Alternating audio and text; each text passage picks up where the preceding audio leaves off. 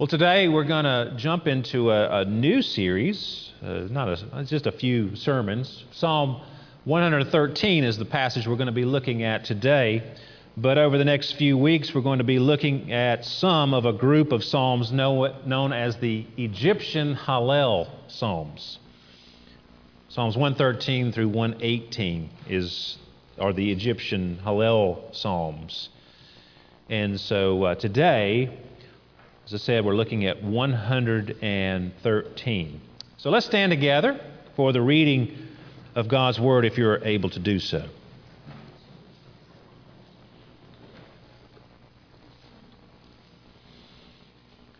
Praise the Lord. Praise, O servants of the Lord. Praise the name of the Lord. Blessed be the name of the Lord from this time forth and forevermore. From the rising of the sun to its setting, the name of the Lord is to be praised. The Lord is high above all nations, and His glory above the heavens. Who is like the Lord our God, who is seated on high, who looks far down on the heavens and the earth? He raises the poor from the dust and lifts the needy from the ash heap, to make them sit with princes of His people. He gives the barren woman a home, making her the joyous mother of children. Praise the Lord. Please be seated.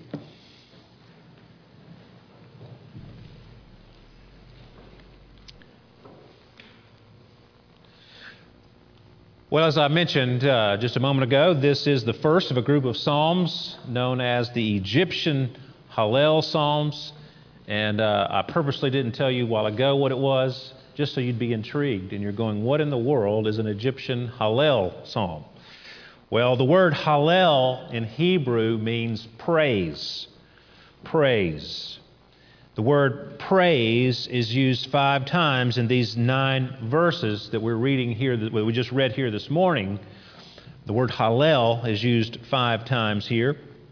And in Psalm 113 and through 118, all these psalms are calling us to praise, to Hallel. And these psalms of praise are called the Egyptian Hallel because they are connected with the Passover, celebrating when the Israelites were delivered from slavery in Egypt. It's not that these were about Egypt, other than they were rescued from Egypt and from slavery there. Now, in the coming years, decades, centuries following the first Passover, whenever the Passover festival came up, this group of psalms were included in the festival, particularly in the Passover meal. So Psalms 113 and 114 were recited or sung before the Passover meal, and then 115 through 118 were recited or sung after it. So these are psalms about praising the Lord, particularly for deliverance. And as we look through some of them in the coming weeks, we will see that. Now, the first sentence of Psalm 113 in English is, praise the Lord, right? And in Hebrew, it is one word for us, hallelujah. Hallelujah. Hallelujah means praise the Lord. Here is all of verse 1 in Hebrew. Hallelujah. Hallelu avdei Yahweh, Hallelu et Shem Yahweh. Notice the psalm begins with hallelujah and ends with hallelujah. Praise the Lord. And this sentence is a command. In that first verse, where you have 4 out of the 5 instances of hallel, or praise, 4 of those times, the word is used as a command every time in the first couple of verses, except for that last one in verses 1 through 3. So it's a command. The word is in the imperative case for you language nerds and buffs out there. It's an imperative. It's a command. The psalm is calling us, indeed commanding us, to praise the Lord. Now, what does it mean to praise the Lord? We say that all the time. What does it mean? But let's think about it for a minute. To praise something is to brag about something or to extol the greatness or excellence of a person, object, or event. You sing someone's praises. You're telling someone else how great they are. And that's what we're called to do here, to praise the Lord. Extol the greatness of the Lord and the things that He has done. And that's what this psalm is doing and calling us to do. Well, let's look at these first three verses. Praise the Lord. Hallelujah. Praise those servants of the Lord. Praise the name of the Lord. Now, that's a common phrase throughout the Bible, talking about the name of the Lord. Name means fame. That's a good way to remember when you see them use the word name in this way. Name means fame. Name is it means your reputation. If you recognize someone's name, you know something about them. When you praise someone's name, you're speaking highly of them. If someone's name comes up in a conversation with another person, you'll say, yeah, I know that guy and I know that lady, and they're wonderful people. That's praising. That's praising someone. So verse 2 says, blessed be the name of the Lord. Now, the root for the word blessed means to kneel down, so sparing you all those language details, the word bless here means to adore or worship. There's that element in there of kneeling. So you're kneeling down because you're adoring something or someone. The name of the Lord, in other words, His fame, all that the Lord is and all that He has done is to be adored and worshiped. And it tells us when. From this time forth and forevermore. It should never stop being worshiped and adored. God should never stop being praised. In fact, He goes on. Verse 3, we should praise the Lord all day long, from the rising of the sun to its setting, from the morning to the evening. And I think the implication there is at night you're asleep, so you can't actively engage in praise and worship. So all day long, from this time forth and forevermore, God should be extolled for His greatness and worshiped and adored for all that He is and all that He has done. That's what those first three verses are saying. And this psalm is calling us to worship in 2022 as well. The same command is given to us in the New Testament. Here's one example, Hebrews 13:15. Through Him, through Christ, then let us continually offer up a sacrifice of praise to God, that is, the fruit of lips that acknowledge His name. We're acknowledging His reputation, His greatness, His acts, His character, everything about Him. We should never stop telling everybody about how great the Lord is.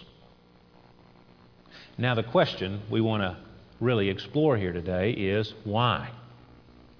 Why should you and I praise the Lord and praise His name? Why should we do those things? And the psalmist gives us at least two reasons why we should praise the Lord.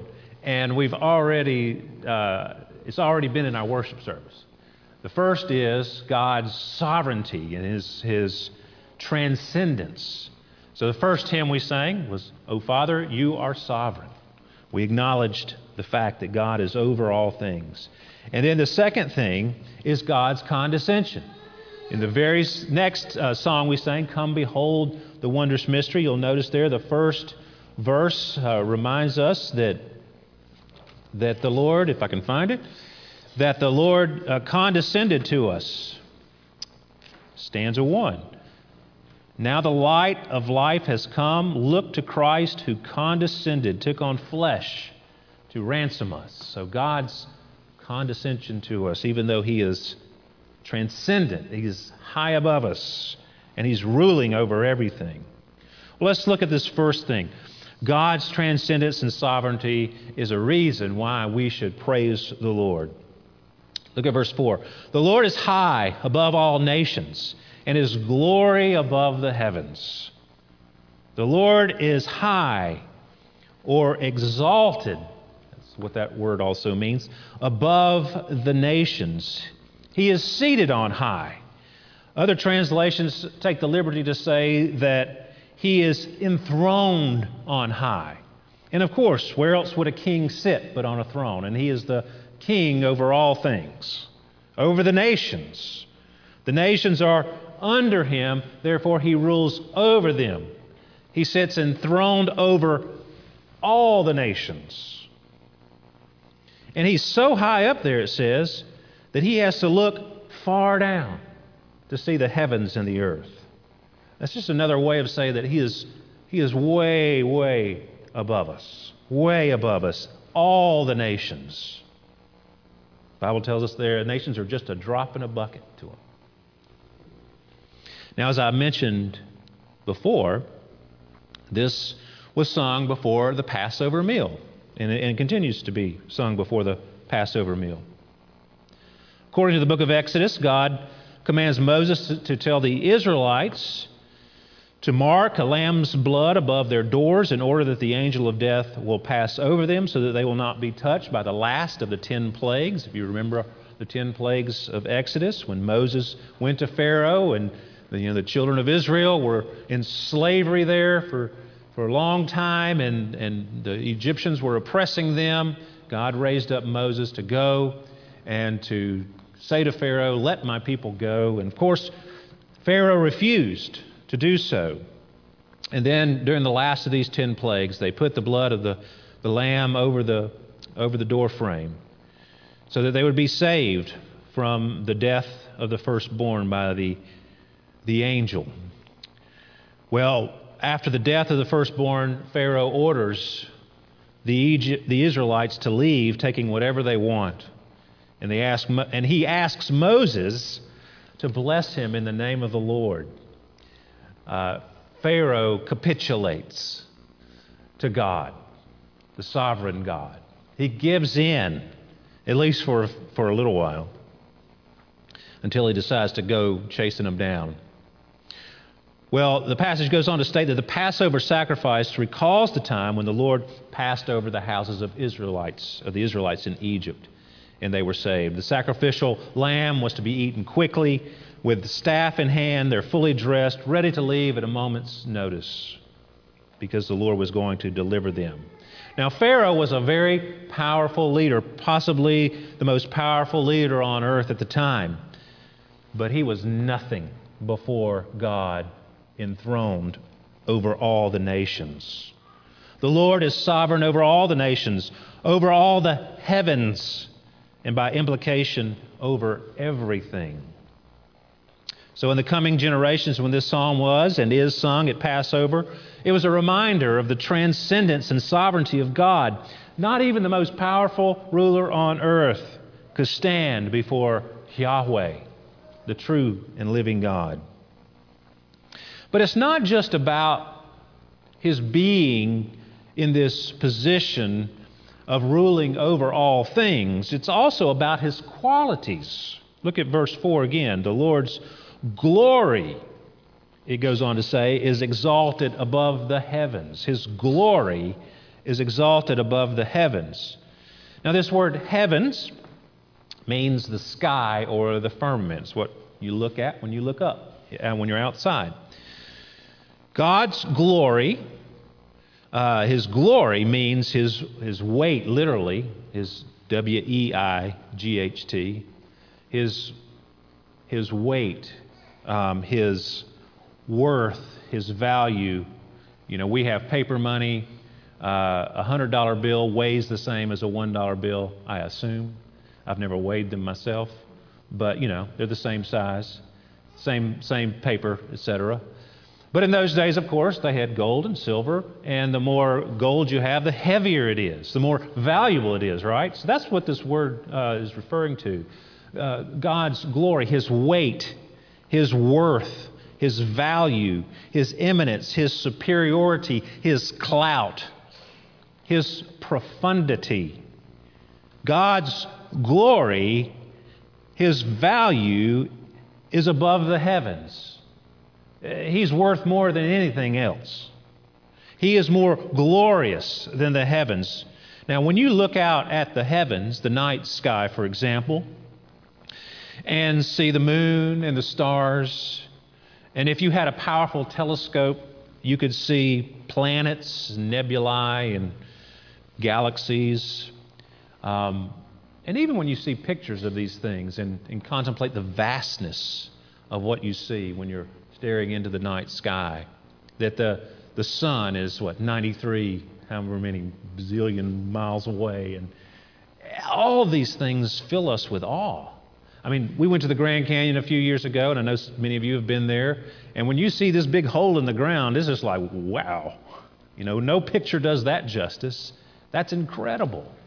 Or even when you look out the front door of the church and you see the beauty of it all, it fills you with awe.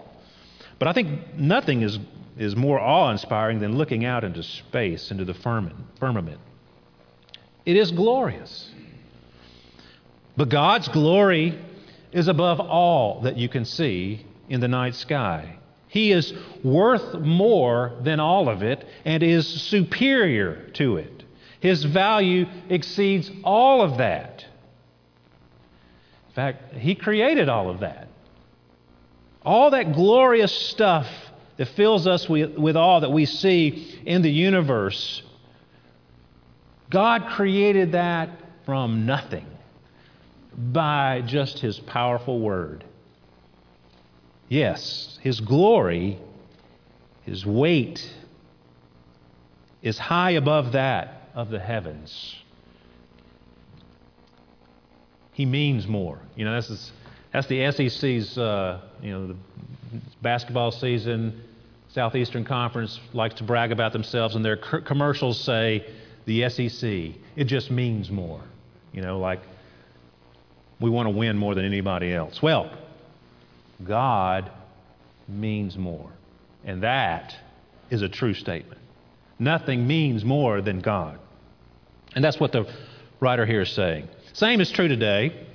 God is positionally, like we said first, He's positionally high above the United States, Russia, Ukraine, China, Iran, Iraq, name them all the NATO nations, every nation under the earth.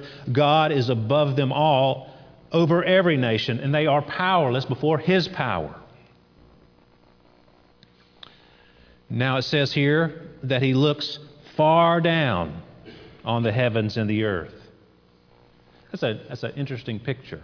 He's so...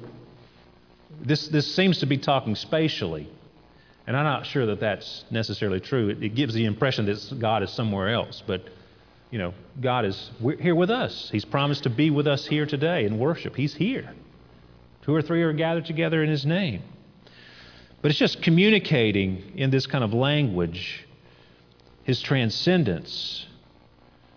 But notice what it's that sentence, He's looking far down on the heavens and the earth. And I think that's a wonderful sentence because He's looking. He's looking. He's not ignoring us. He's not looking off somewhere else.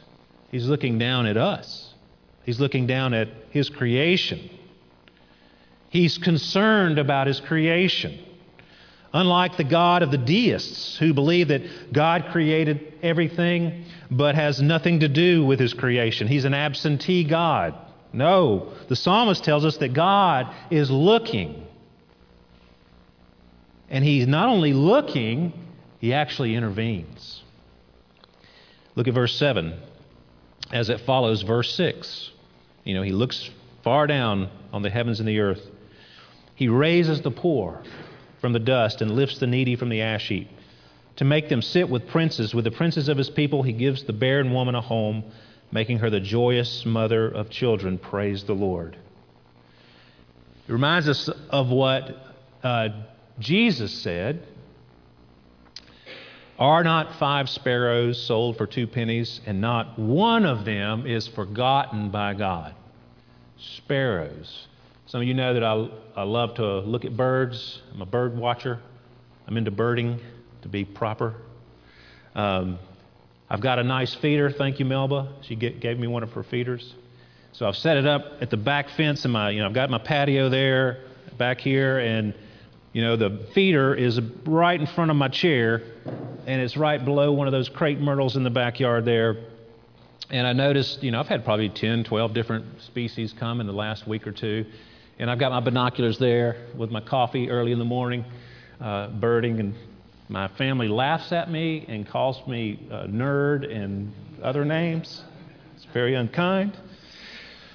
But this week, a couple of sparrows come. And sparrows are a real challenge because there's a lot of different sparrows out there. And there's charts you can look at to try to figure out which sparrow you're looking at. Well, a couple of chipping sparrows came to the feeder. And it's only probably 20 feet from where I sit. And, I was looking at the binoculars, and I saw them on the feeder, and I was looking at my little chart to see which kind they were. And then one of them went down to the ground where some of the seed had fallen, and I had my binoculars sitting down there, and I was like, oh, well, the birds disappeared. But then I noticed I could barely, from 20 feet away, barely see that sparrow on the ground with my naked eye. And so I picked the binoculars up again. Of course, there he was. I could see him clearly. But 20 feet away, that little bird is tiny, tiny, hardly perceptible to the eye from that close. And hummingbirds are even smaller. But Jesus says, not one of those tiny little birds is forgotten by God. Not one in all of creation. Isn't that beautiful? God looks down from His exalted position, and He pays attention to sparrows and to people like you and me. And this is the second reason to praise the Lord. This high and exalted God condescends to the poor, to the needy, the helpless, the barren, and raises them up. Look at verse 7. He raises the poor from the dust and lifts the needy from the ash heap to make them sit with the princes of His people. The word poor here has the sense of helplessness. That's really what the word means, helplessness. And the helpless here are in the dust. The picture you get is of someone beaten down so badly to the ground that they can't get up. They've just been knocked in the dirt. They're paralyzed. They can't get up unless someone intervenes, unless someone helps them.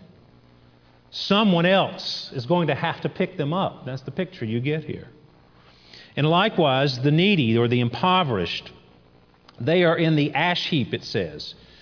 And the word ash heap is translated different ways in different contexts, but it's sometimes translated dunghill. You could translate the word dunghill. If you've ever lived on a farm with cows, you have to clean out all the stalls, or horses, you clean out the stalls and everything gets thrown into a pile and maybe removed for later or something like that. But that's a dunghill. It's a graphic picture. Or it's also translated as a garbage heap. In our modern parlance, a garbage dump. Garbage dump. Now these are people, they're at the garbage dump. They have no resources at their disposal. The only thing they can do is pick through the leftovers from people's garbage. And like those helpless in the dust, their circumstances leave them with no alternatives. They're stuck. They can't change their circumstances. They're powerless, utterly powerless to do anything. But God raises them up by His condescension. He comes to their aid. God goes all the way to the garbage dump to raise them not just from the dust and from the dung heap, but raises them up to the seat of royalty. It's a complete reversal of fortune that is pictured here. God has looked down from His lofty throne above the heavens and has taken up the case of the poor and the needy and the helpless. He has reached down and picked them up and exalted them. Now you can see why this is sung before Passover. The people of Israel were slaves. Pharaoh and the Egyptians oppressed them, and the more Moses tried to free them, the harder their labor got. They were They had to go gather their own straw to make the bricks. And then they were punished for not being able to do the same amount of work as they did before. They were utterly helpless to change their circumstances. They were trapped. But God intervened on their behalf. He lifted them up out of slavery and freed and rescued them. Yes, hallelujah. We're going to sing that every year. And not just once a year. We're going to sing it from this time forth and forevermore, and from morning to evening. Praise the Lord. He rescued us. And there's all the more reason for us to sing it. Look at here's Romans 5, 6 through 8. For while we were still weak, at the right time, Christ, He took on human flesh. He came down to us. Christ died for the ungodly. For one will scarcely die for a righteous person, though perhaps for a good person one would even dare to die. But God intervened. The sovereign God intervened. He showed His love for us in that while we were still sinners, Christ died for us so that we could be saved and rescued from bondage to our sin. I love that and this one, the but God passages. Ephesians 2. You are dead in your trespasses and sins. Dead. What can a dead person do? Dead in the dust. You can't get up. You're dead. Nothing.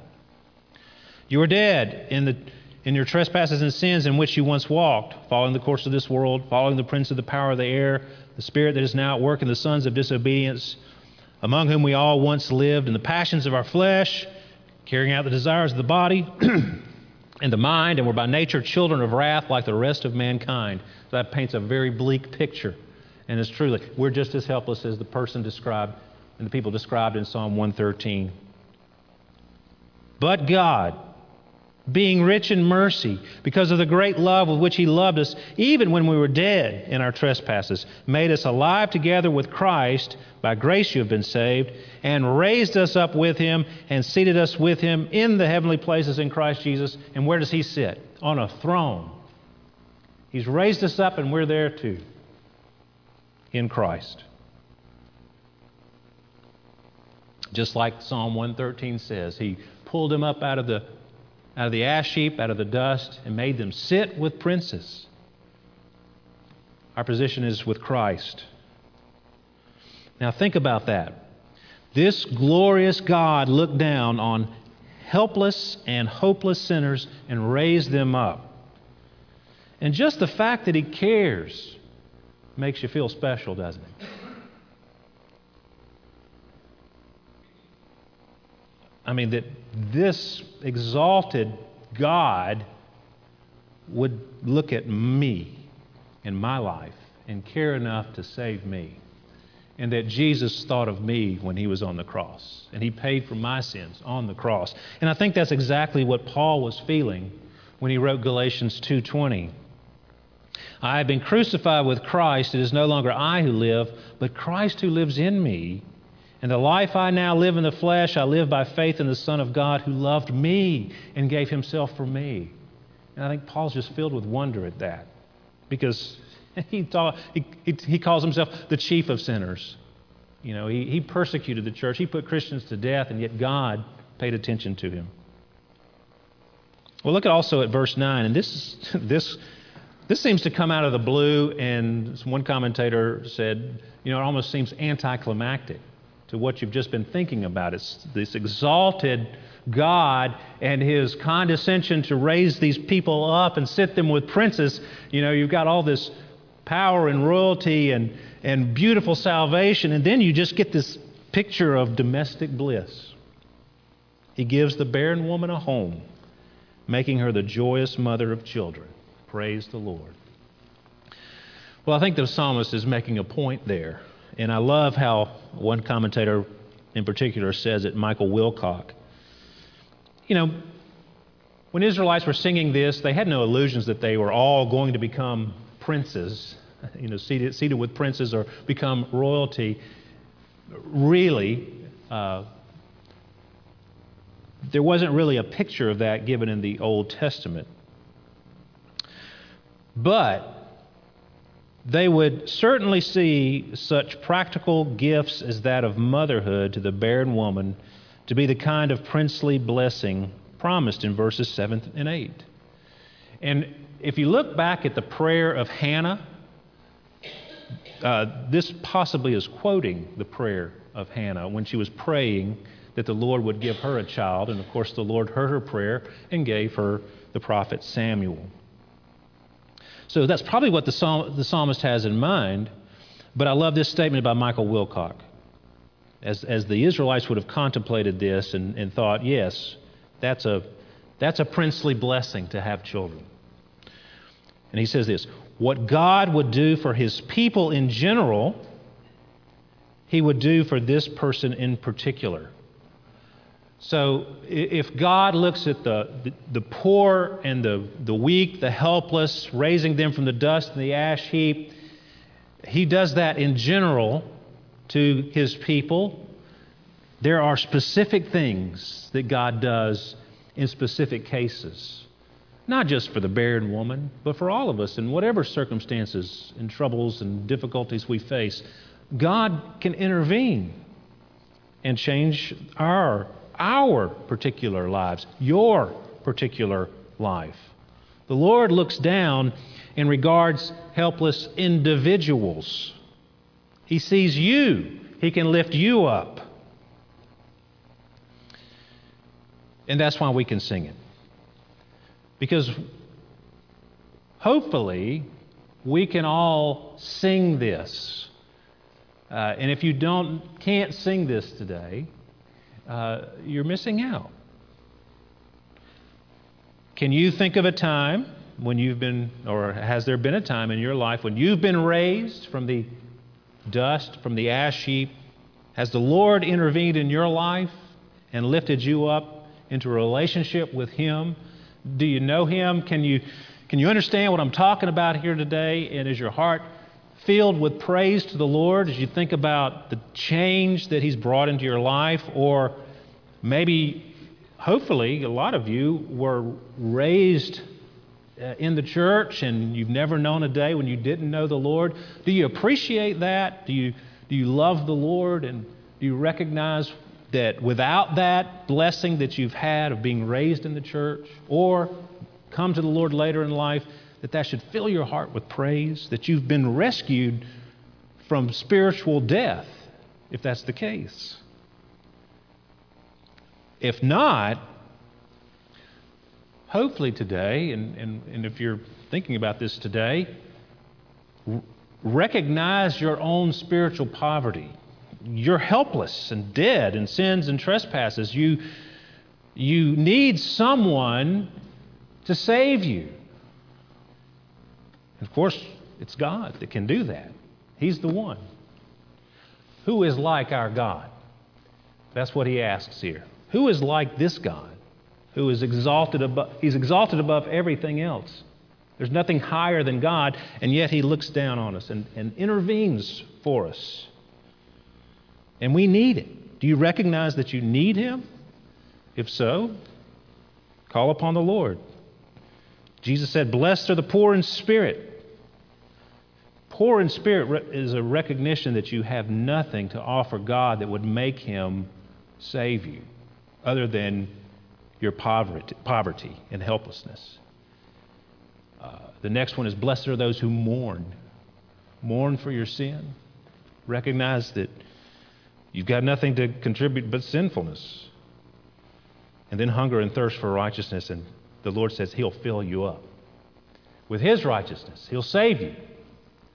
So if you recognize your spiritual poverty, that you're what this psalmist is talking about, but you can't sing it because you've never been exalted, never been saved, then just call upon the Lord. That's Him. He's inviting you to join in the praises. He's inviting you to embrace Him as your Lord and Savior. Let's pray. Let's pray to that end together. Dear Heavenly Father, thank you so much for this psalm that reminds us of your greatness and your mercy. Lord, I know I've not done it justice, because you're far greater than than tongue can recite. And your grace is far greater than we can even imagine. So, Lord, I pray that every one of us would know it in a deeper way today, and that would change us and shape us into the image of Christ, that we would have compassion on others like you've had compassion on us, and that we would sing your praises and bless your name from this time forth and forevermore. From when we get up in the morning to when we go to bed, may your name be praised by us. And we pray this in Jesus' name. Amen.